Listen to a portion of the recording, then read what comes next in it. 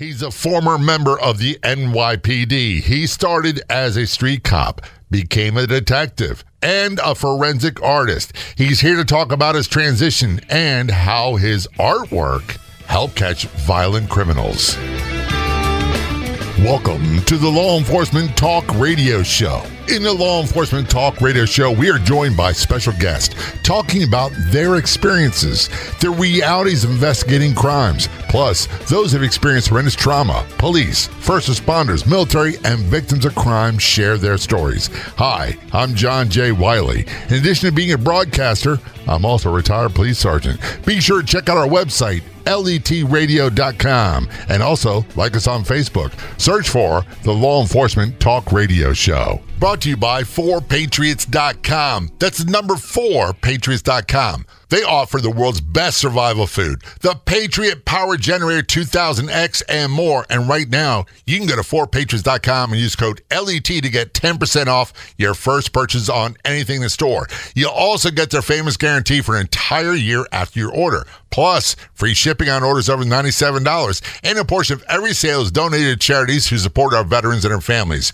Just go to 4patriots.com. That's a number 4patriots.com. Use code LET to get 10% off. We are connecting with Matthew Klein. He is retired NYPD, and he is also, or he was a forensic artist, but he's still heavily involved in the art area. First of all, Matthew, thanks for being guest on Law Enforcement Today's show. Secondly, thanks for your service. Very much appreciated. Thank you. Thank you so much for having me on the show. Now, you retired NYPD. How long ago did you retire? Back in December, so I'm pretty freshly retired. You're a rookie. You're rookie again. It's this whole retirement thing, aren't you? Yes, I am. Do you remember being a rookie police and feeling like you knew everything, you had it going on, and you get to your first assignment, you're like, uh-oh, I have no idea what to do? Yeah. So, I mean, like, my story, I came straight out of the military. So I literally was out of the Army in April of 2006, and I was literally in the police academy 3 months later. I went to the police academy and everything, and then, thought I knew a bit. And then when I got to the street, that's when I really learned the job. And like most people, when I say rookie police, it's not an insult. We all start there. Some departments call them boots. Some call them recruits. Some call them rookies.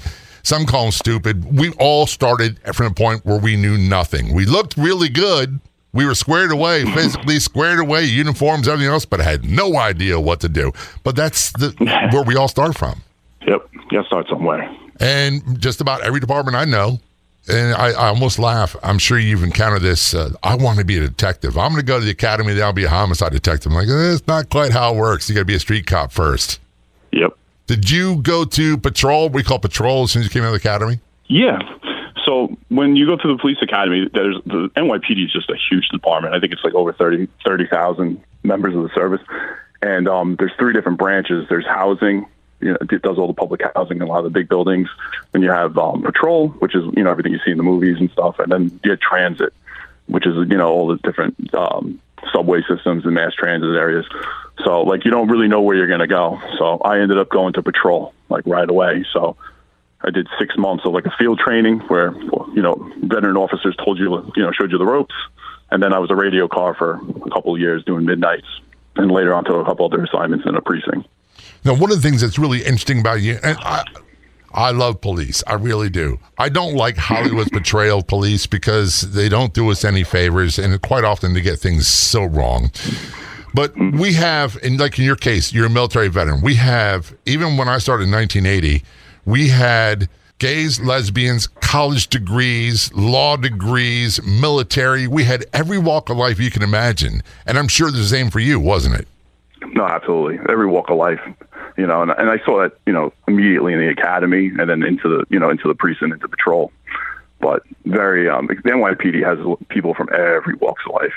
Right, and all language skills. That's the other thing, too. We call for translators because I speak no second languages other than English and street English. That's it. I don't speak Spanish. I don't speak Korean. I don't speak anything else. But we had officers that did.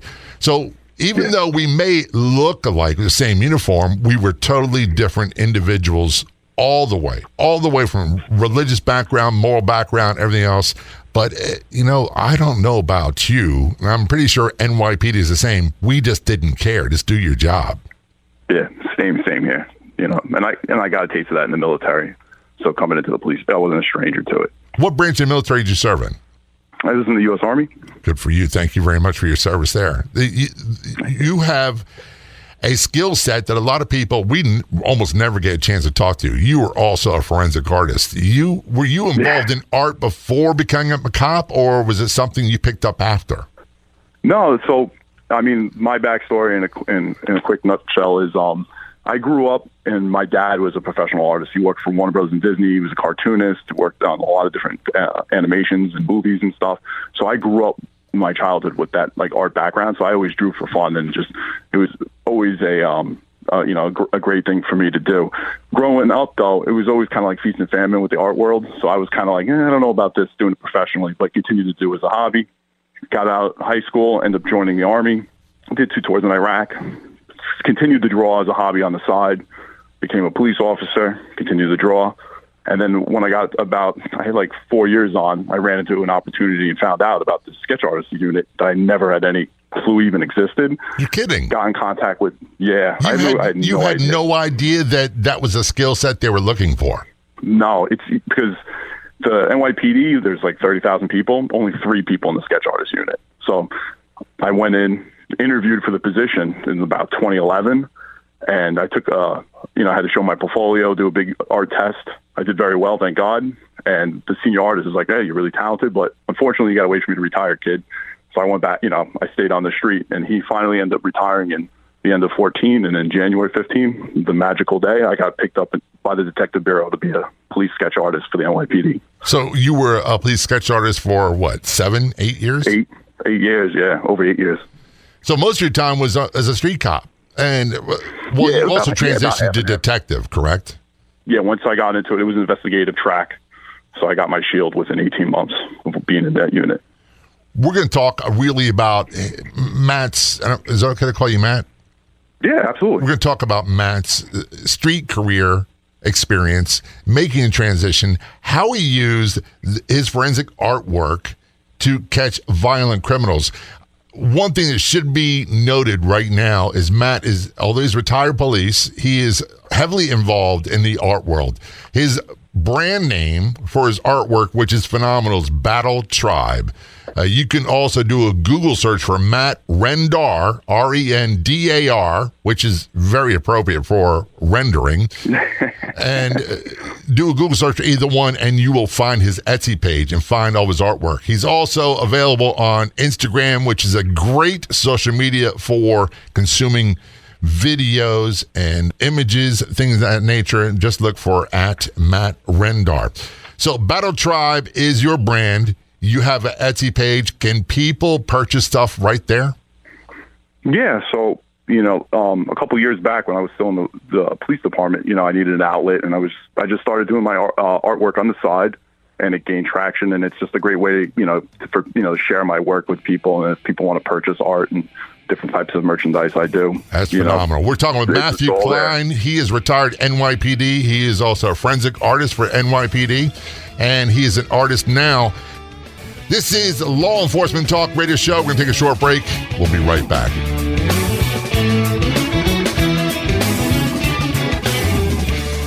Authorities are now checking our grid for vulnerabilities. They've identified 9 key substations. If these substations are attacked, power could be knocked out from coast to coast for up to 18 months. Imagine a blackout lasting not days, but weeks or months. Your life would be frozen in time right at the moment the power fails. Lights all over the country would go out, throwing people into total darkness.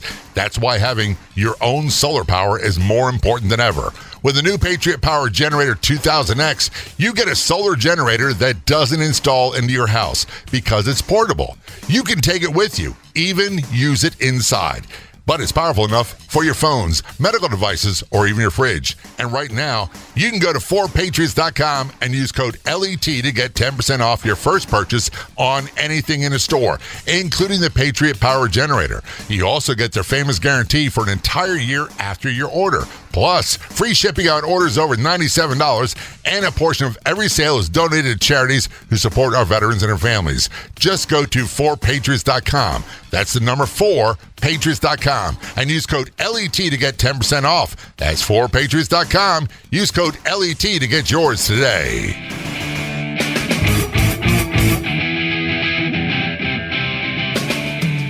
This is the Law Enforcement Talk Radio Show. Joining us, we have Matthew Klein, also known as Matt Rendar, or Matthew Rendar. That's Rendear, and that's a short for rendering. He is an artist. He's a retired forensic artist for retired detective, retired police officer for NYPD. You can find him on Instagram. Look for @Matt Rendar. Do a Google search for Matt Rendar or Battle Tribe to get to his Etsy page and see his artwork. I want to go to your career as a street cop. I'm going to say that to me, that's one of the ultimate compliments that I can be given, is one that I can give someone else. As a uniformed police officer, you handle everything from soup to nuts, and you're usually the first on the scene from the most horrific crimes. Was there one incident that people just don't really get a grip on, that you can say, this is the reality, was like, this was horrifying for me? So right prior to becoming a police officer, I did 2 tours in Iraq. 2005 was a really very violent tour for me.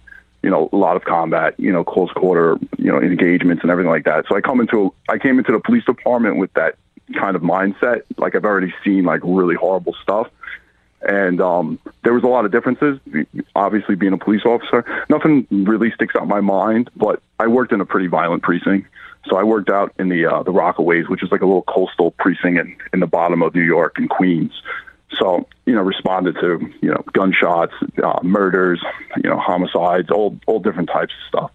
But it's, what it is like over in Iraq, it was horrifying seeing, Iraqis and other people, maimed and wounded and killed. But seeing like fellow Americans in these predicaments, and like, it was a lot more of a, close to home feeling, because these are like people that you'd see. Well, you were just more, I'm trying to think of a word, more personable to you, just because they're, the Americans like you. One of the things that I've had many guests on the Law Enforcement Talk Radio Show that have been combat veterans, and one of the things they say is that it's a different mindset with the violence and mayhem and trauma they encounter in violent situations overseas in combat. When they get to American policing, there's 2 things they say. One is, this isn't supposed to be happening. And number 2, when that violence was directed towards them, they're like, look, I'm on your side. I just don't get it. Yeah. No, 100%. It's, when you're over there, it's like, all right, that's what's supposed to be happening over there. And then when you come here, it's a little bit of a shock, to see the underside of what's going on, the crime and all the, how people treat themselves and stuff. And like, I was there to help and do the best I could for anybody I encountered, as a police officer. Did you find definitely a little bit of a shock? Did you find it difficult, Matthew, to like turn off the switch? Because and I'm not a military veteran. I'm not a veteran of the United States military at all. But I would imagine that you've got to be ready with your head on a swivel 24/7 when you're in a combat zone, especially Iraq, and then coming back home. Did you find it difficult to turn off that switch, saying, okay, I'm no longer military combatant, now I'm police officer, and now I've got to be mellower? No, absolutely. I kept my tactics and my wits, and I definitely, my opinion, saw a lot of the situations a lot more dangerous than most people would, just because I'd been through it, just how fast somebody will try, a person will try to take your life in a violent situation. But, I adapted to the job, and I didn't go in there with a mindset like I know everything, from where I just was. I listened to the veteran officers, and I got with the program, and I did my job to the best of my ability. And it's definitely a rewarding part of my life. Now, you did 20 some odd years in policing, many of that on the streets. Was there ever a period of time when you worked the streets where you could just sit back and relax and say, I can take it easy? No, not really. So I worked in a pretty good precinct. So, like I always, what it is one of the things mindsets too I had was like, I made it through all that in Iraq and overseas. I'm like, I'm not getting not getting hurt or taken out here in New York City. When I retire, then I'll be able to slow it down. But I got to give it my all the whole time I'm out there.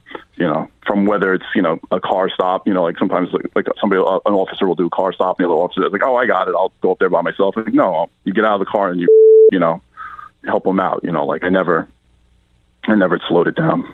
It got to the point for me, Matthew, where I didn't even like making car stops that were traffic related. Unless I thought that was a stolen car, they were wanted for murder, they had guns or drugs on them, I didn't want anything to do with it because it's like I couldn't maintain that mindset all the time.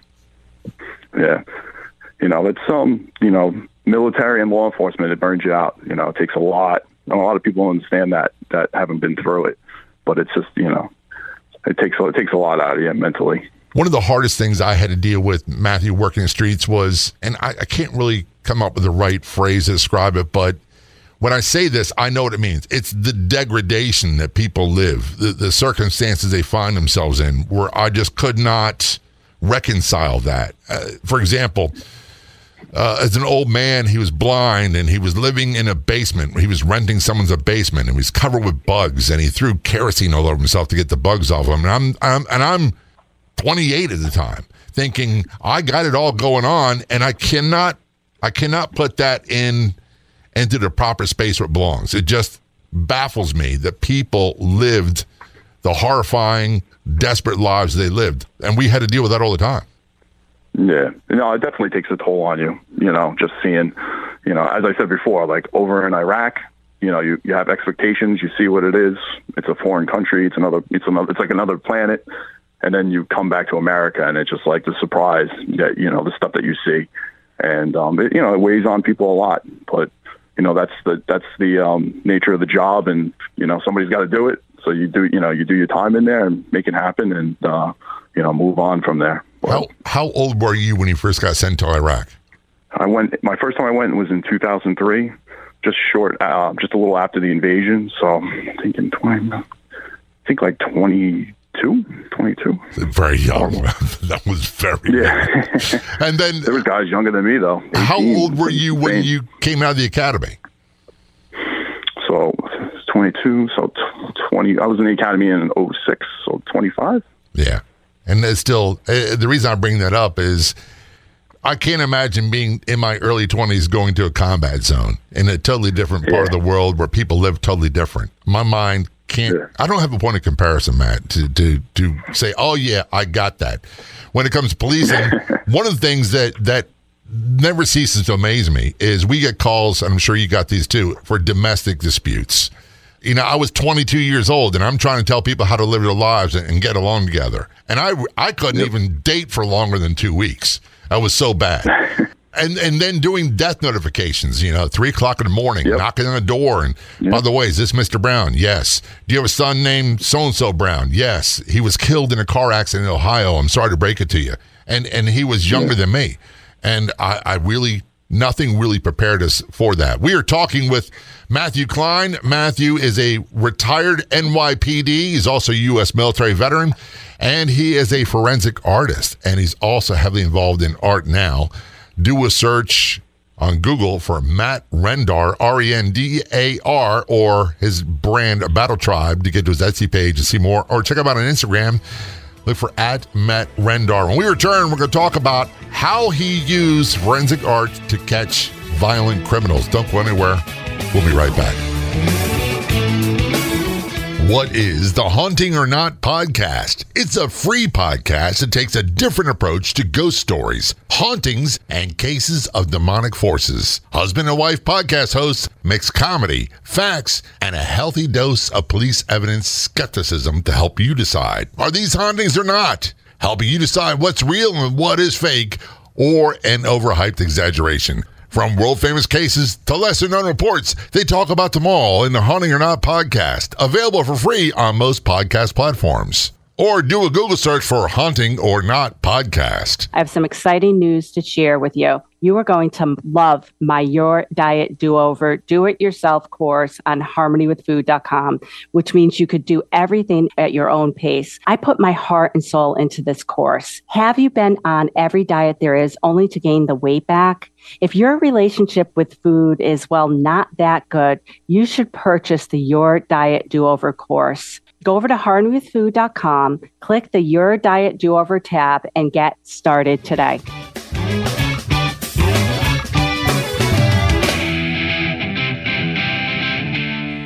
Return to our conversation with Matthew Klein, retired NYPD. He is also a forensic artist for NYPD. He retired as a detective. He's heavily involved in art now. His brand name is Battle Tribe. You can do a Google search for Matt Rendar. That's his brand name, or Battle Tribe to get to his Etsy page, or check out his artwork online at Instagram at Matt Rendar. Man, I got to tell you, the first thing about forensic artists is I can't barely draw a stick figure. So I'm not going to critique. I will say this.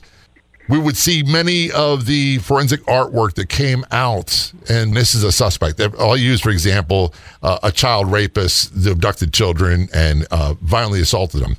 And when you see the actual suspect, they don't look anything alike. And I want to say, not even close, but a lot of crimes are solved by forensic art. No, absolutely. What was the most difficult challenge you found in using your art? For example, the first major case that you cracked with your forensic art. Do you recall that one? Oh, yeah, absolutely. So, the first thing to start off with is like the way the success is not how good you draw and everything. It's how you listen and the rapport you have with the witness and with talking to them. Because if they're not comfortable with you, they're going to miss out on crucial details that could, nail that, the perp for the detective squads to figure out who it is. Like, one scar or the way the guy's eyes looked, so important. So the first case that I had a really good success was, I was brand new rookie actually in the unit. There was a emotionally disturbed woman in Central Park, and she was trying to steal children.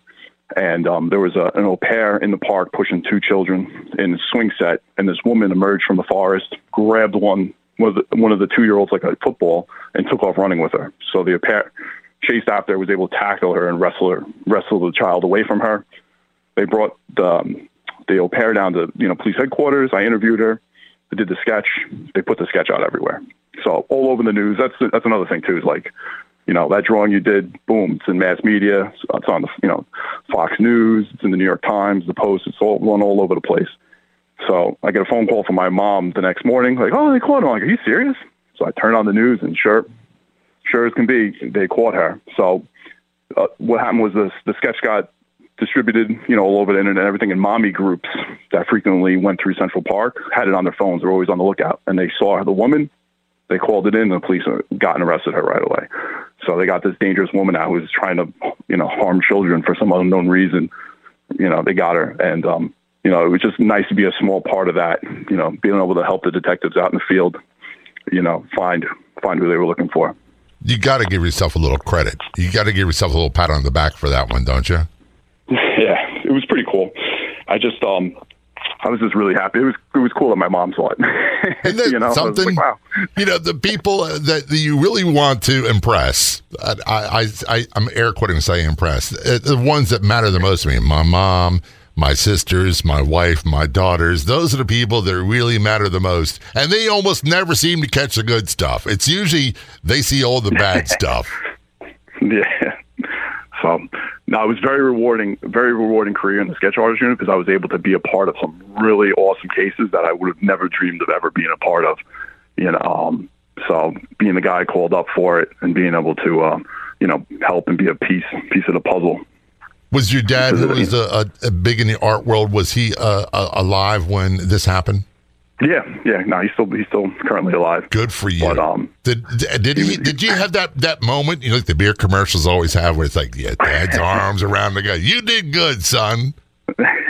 he was like, you know, like, you made it. You're a professional artist. You're being paid professionally to do that. You know, you went on like some crazy roundabout way, you know, going to Iraq, running through the streets and stuff, and but you made it. And I think, you know, very, very proud of me. It's a very nice ending to the career that I never thought I would ever have. You know, it was a talent I always had in my back pocket and just did it for fun. And then it ended up being something I helped, you know, lots of people with, and being a crucial part of the NYPD was very, very rewarding. Very, it's very a lucky. big part of your after police work life as well. But I got to ask you this, and I personally, you know, my father passed like 30 years ago due to lung cancer. And here's what I tell people. Man, if you got your parents in your life, cherish the time, because they won't be here forever. And it doesn't get easier. You just get more used to it. But one of the things I didn't realize, Matt, was how much my mother worried about me until I retired. Did you encounter that as well? Yeah.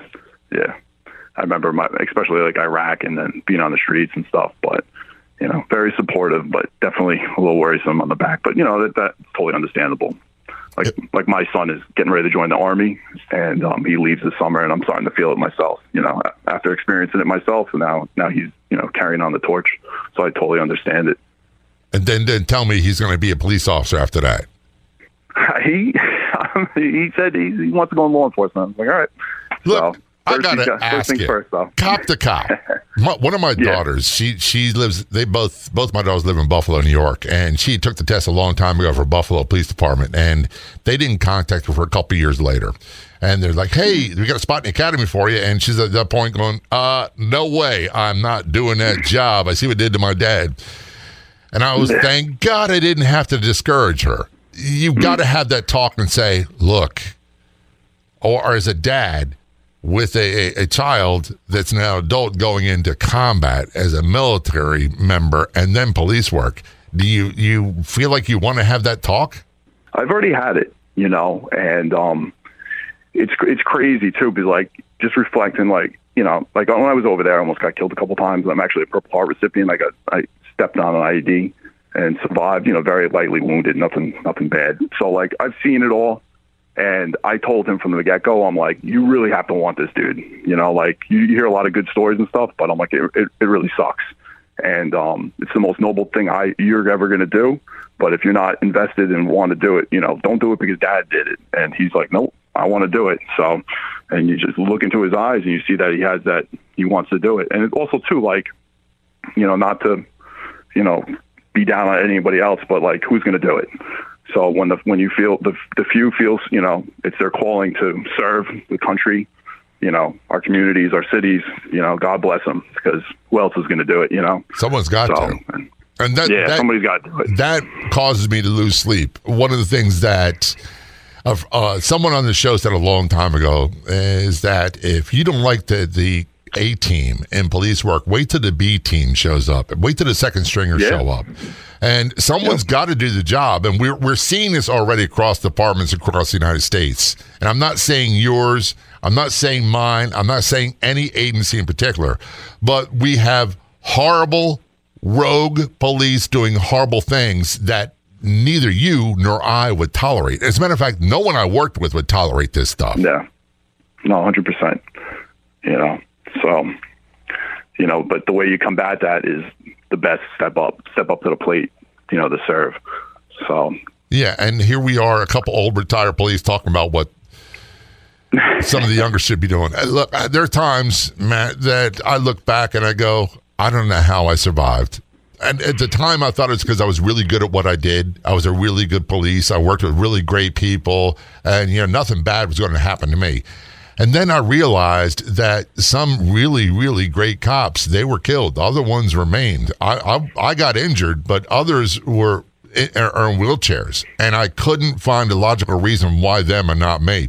This is a Law Enforcement Talk radio show. We're going to return to our conversation with Matthew Klein in just a moment. He goes by the AKA alias of Matt Rendar, R-E-N-D-A-R. Do a Google search for Matt Rendar or Battle Tribe, his brand, to get to his Etsy page to see his artwork. And also on Instagram, look for @Matt Rendar. We'll be right back. Don't go anywhere. Discover the exciting world of podcasts at jefepods.com. Immerse yourself in exciting stories, learn new knowledge, and connect with great podcasts in both English and Spanish at jefepods.com. From captivating stories to life advice and much more, there's a podcast for every interest and passion. Be entertained by your favorite radio personalities in both English and Spanish, and explore great stories in every podcast. English and the hard-to-find Spanish language podcasts are all at jefepods.com. Don't waste any more time. Find a great English or Spanish language podcast to follow and discover a world of possibilities in your own language. Find the best podcasts at jefepods.com.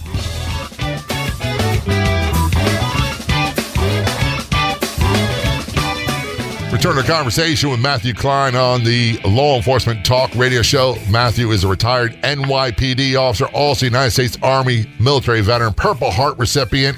The list goes on and on. He is retired detective. He's a forensic artist, comes from an art background, and it's something I know nothing about. Before we get into the art, it's still part of his life. His brand name now is Battle Tribe.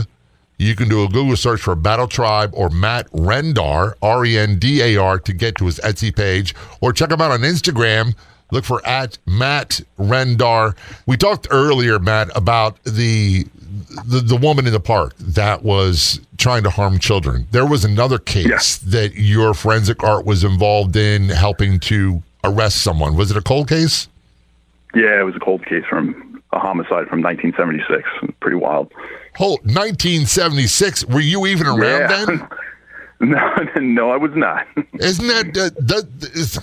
Look, I got to ask, doesn't that kind of strike you as odd that your artwork that you're involved in, interviewing a cold case from before you were born, was instrumental in capturing or identifying the suspect? Yeah. No, it was a very, very cool case. It was like one of the last big cases I did before I retired, so it was just a really nice way to go out. But a really, horrific murder that I was able to play a piece in, and like some of the, it's funny though, because some of the detectives that were involved in the case are like just the top of the cream of the crop of the NYPD. So just to be a part of it and to get a conclusion to it, unfortunately a lot of cold cases, don't go too far. But it was a great case. What's the old saying? Is it if it's not solved or got serious clues in the first 48 hours, you're kind of done. Yeah, it's very, very hard. Catching a cold case from 1976. How long did it take before they found out who the suspect was?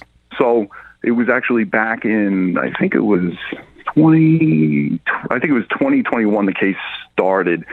So what happened was a victim, a witness of the murder came to the detective squad and was pretty much saying, and this is all you can Google, this is really a lot of stuff online about it, but she came back and she had a horrible memory when she was younger, that her stepdad had brought a body bag, 2 bags home with body parts in it, and had her help bury it in the backyard.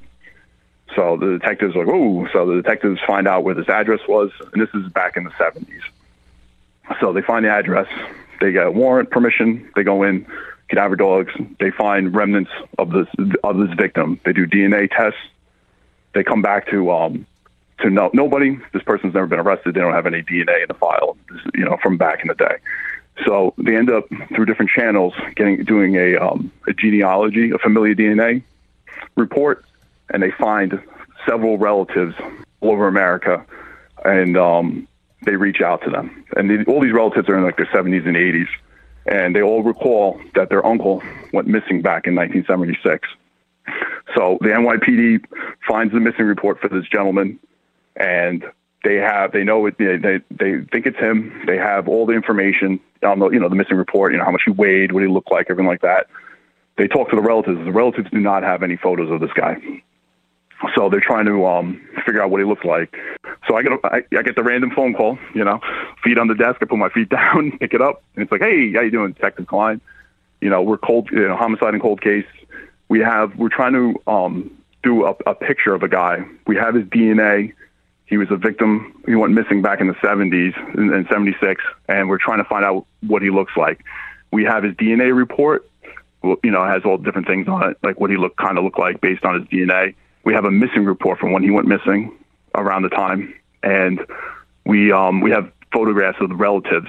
Now, the relatives they're all like nieces and nephews. They're all like in their 70s and 80s. Can you take their pictures and, you know, these reports and everything and come up with what the guy looked like? And what do I say? Absolutely. You hang up the phone, and that's when the work, you know, starts. It's kind of like a big math problem. You just sit down, you're just trying to figure out all the different clues.